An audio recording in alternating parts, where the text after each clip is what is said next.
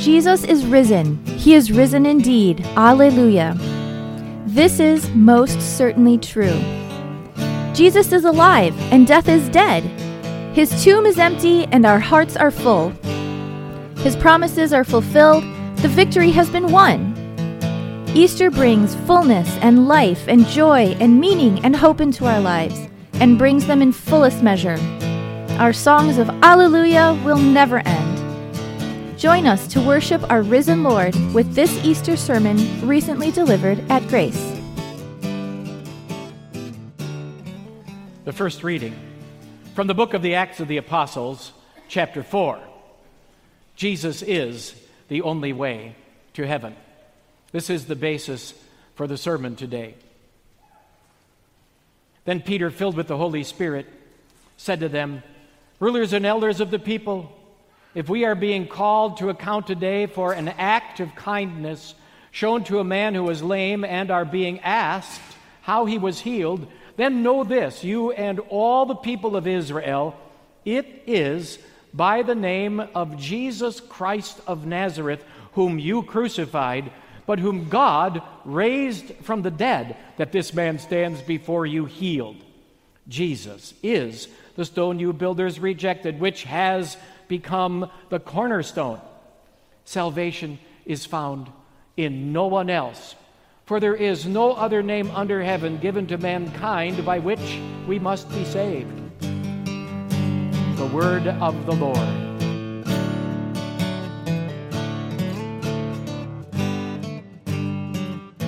I know this is controversial, perhaps even fighting words for some.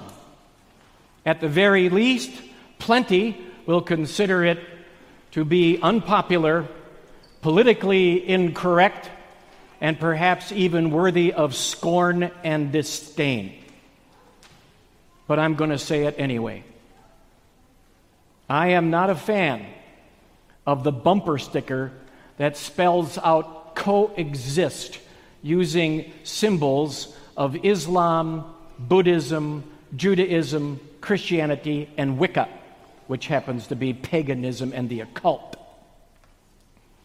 If it is displayed to promote that people who are living near each other should be living at peace with each other in spite of differing religious views, fine.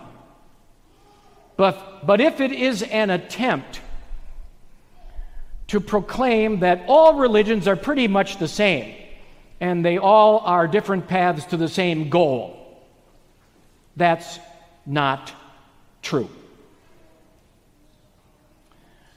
Of course, when I'm driving my car and I see that bumper sticker, I won't have an opportunity to talk to the person who's driving. But what if I do? What if you do? What if you're at the DOT or on a plane and sitting next to a nice person and starting a nice chat with that person, and you notice they have these series of symbols coexist on their shirt? And what if our youth confirmands, who will publicly proclaim their allegiance to Jesus in the next worship service, what if our youth confirmands go off to college, and it's not Martin Luther College where they're studying to be a Lutheran staff minister, teacher, or pastor? Though we certainly pray that many will be considering that. But what if they go to a different college and they run into a classmate who has coexist with those symbols on their laptop? It's wrong to assume motives. And you would ask first what that means for them, wouldn't you?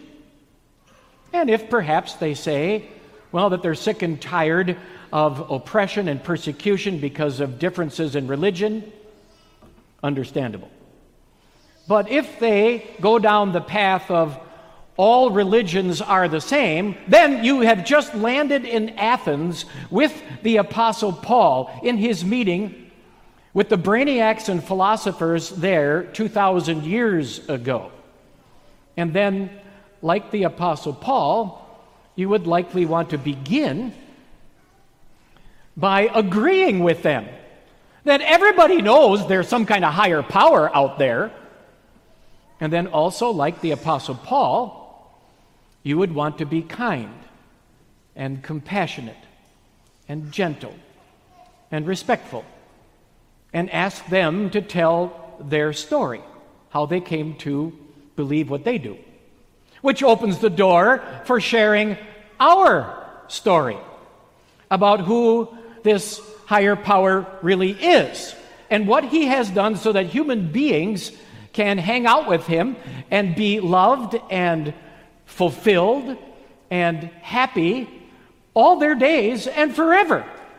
Without that story, human beings would be finding the path to happiness on their own, which is always going to end up in frustration or emptiness or guilt or fear. But God came up with the way to make that happen, to make it happen for human beings to have happiness forever. And there's no other way. How about if you started a new job and when you arrived, you were ushered to a computer and told, "Get at it"? Wouldn't you want to ask, what am I supposed to do?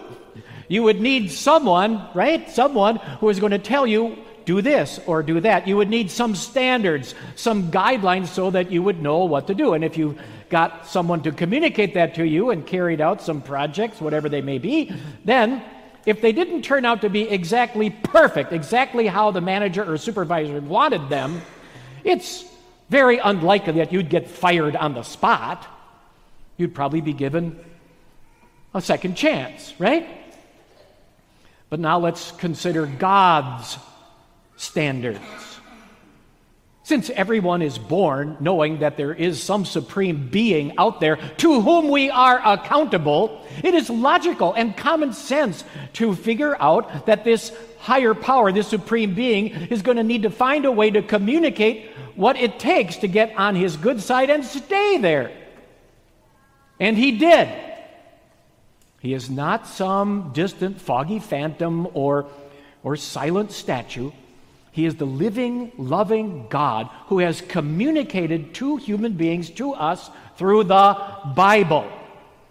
The shocking reality is that the Bible makes it very clear that God's standards are far higher than anyone could ever imagine, and God does not give second chances or wink at minor infractions. Sin is sin. And if you end up facing God with even one violation, one sin on your account, you are below God's standards and you will be stoking the fires of hell.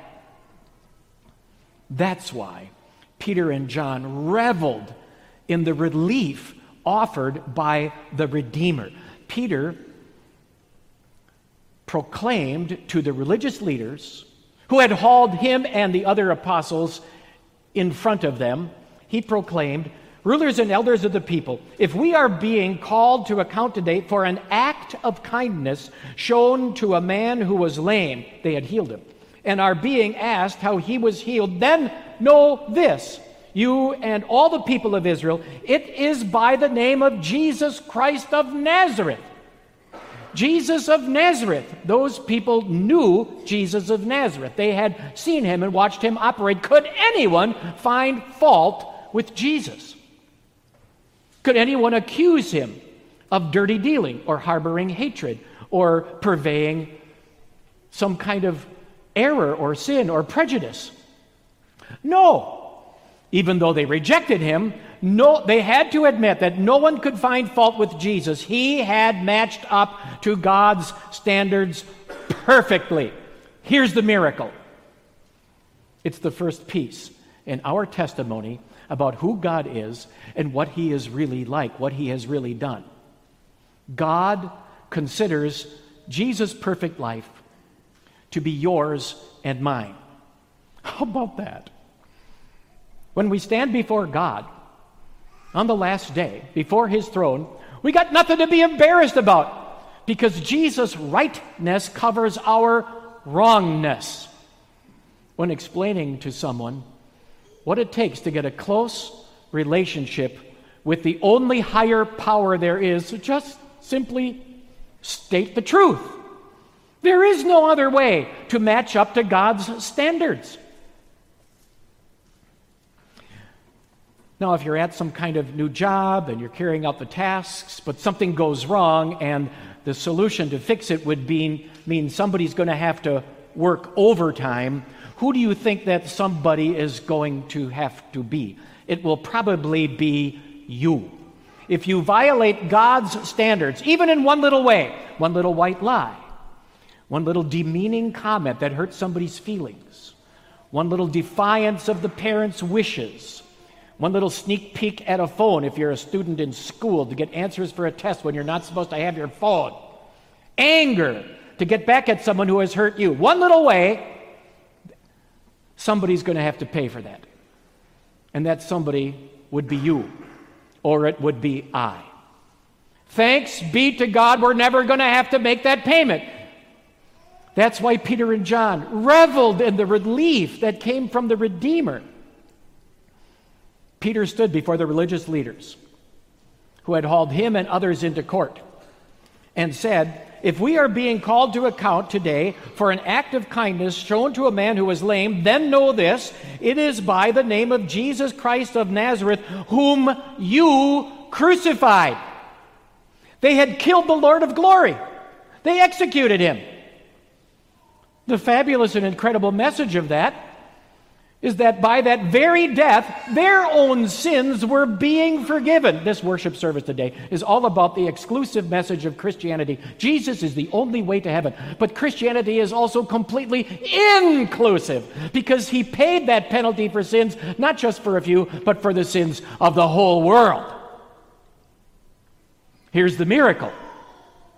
It's the second piece of the pie in our testimony about who this God really is and what he is like.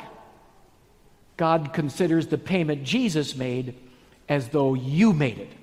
So when we stand before the throne of God, we got nothing to be embarrassed about. All our sins have already been paid for. When explaining to someone what it takes to get a close personal relationship with the only higher power there is, well, just state the truth. There's no other way to avoid making the payment for sin ourselves.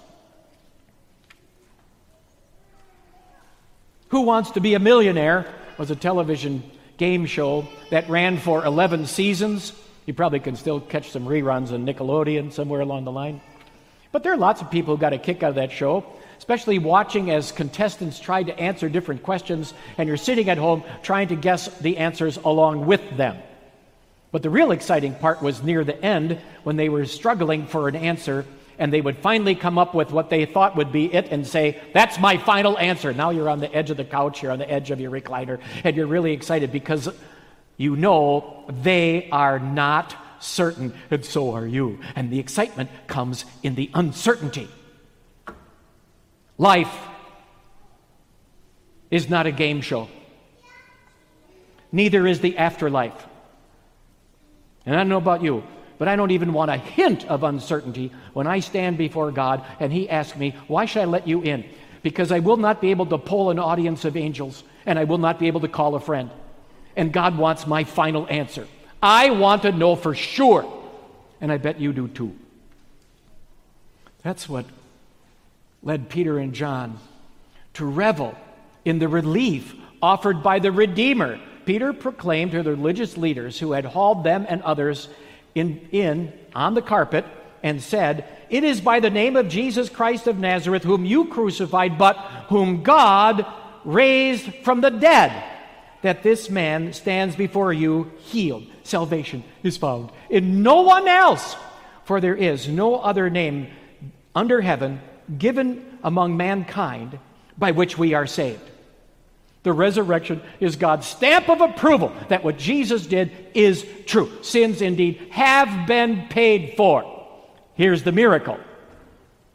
It's the third piece of the pie in our testimony as to who this true God really is and what he has done. Jesus said, because I live, you also will live. So when we stand before God and his throne on the last day, we got nothing to be embarrassed about. And when you're explaining to someone what it takes to get a close connection with the only higher power there is, well, simply state the truth. There's no other way to get certainty. As I mentioned earlier, the next worship service will have the rite of confirmation for our young people who were instructed in the truths of God's Word, and they'll publicly state their agreement with the truths of Scripture. You got to know their parents are also quite excited for that, them. But some of you know what I'm talking about. Those years zip by in a flash. And then those young people will be faced with situations like the coexist bumper sticker and others, and then wrestle with whether to respond with the truth right then or not. Do you think any of those young people, eventually in those situations, will be a little nervous about stating, Jesus is the only way to heaven? Have you ever had that feeling? In case you have, I want you to know, and I want all of our young and youth confirmands to know that you're in good company. Peter and John, disciples of Jesus, were in the same boat. They were also nervous about being witnesses for Jesus, but they became bold confessors of the truth. You might think, well, that's easy for them. They were disciples of Jesus, but keep in mind, they often demonstrated the habit of being scared bunny rabbits and confused cornballs. And yet, even though they were regular Joes, even though they had no specific big-time knowledge or studying or whatever except time with Jesus, they became bold confessors that Jesus is the only way. And this Bible account tells us why. They were filled with the Holy Spirit. You might think, well, I could do that too if I were filled with the Holy Spirit. I'm here to tell you today that you have been and you are. At your baptism, the Holy Spirit filled you with His power, and He promises to empower and embolden you to be witnesses for Jesus. You got nothing to be embarrassed about. As long as you are kind and gentle and respectful and calm, you got nothing to be embarrassed about, because you have the truth that everybody needs. There is no other way. Jesus lived, Jesus died, and Jesus rose again. Hold that in your hearts and have that on your lips every day until Jesus calls you home.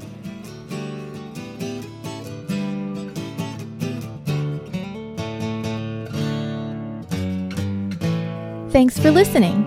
To learn more about God's grace, to support the work that we do to proclaim the love of Jesus in Milwaukee and around the world, and to find our schedule of special worship services, please visit www.gracedowntown.org today. And we'd love to have you join us for worship sometime soon. This grace is for you.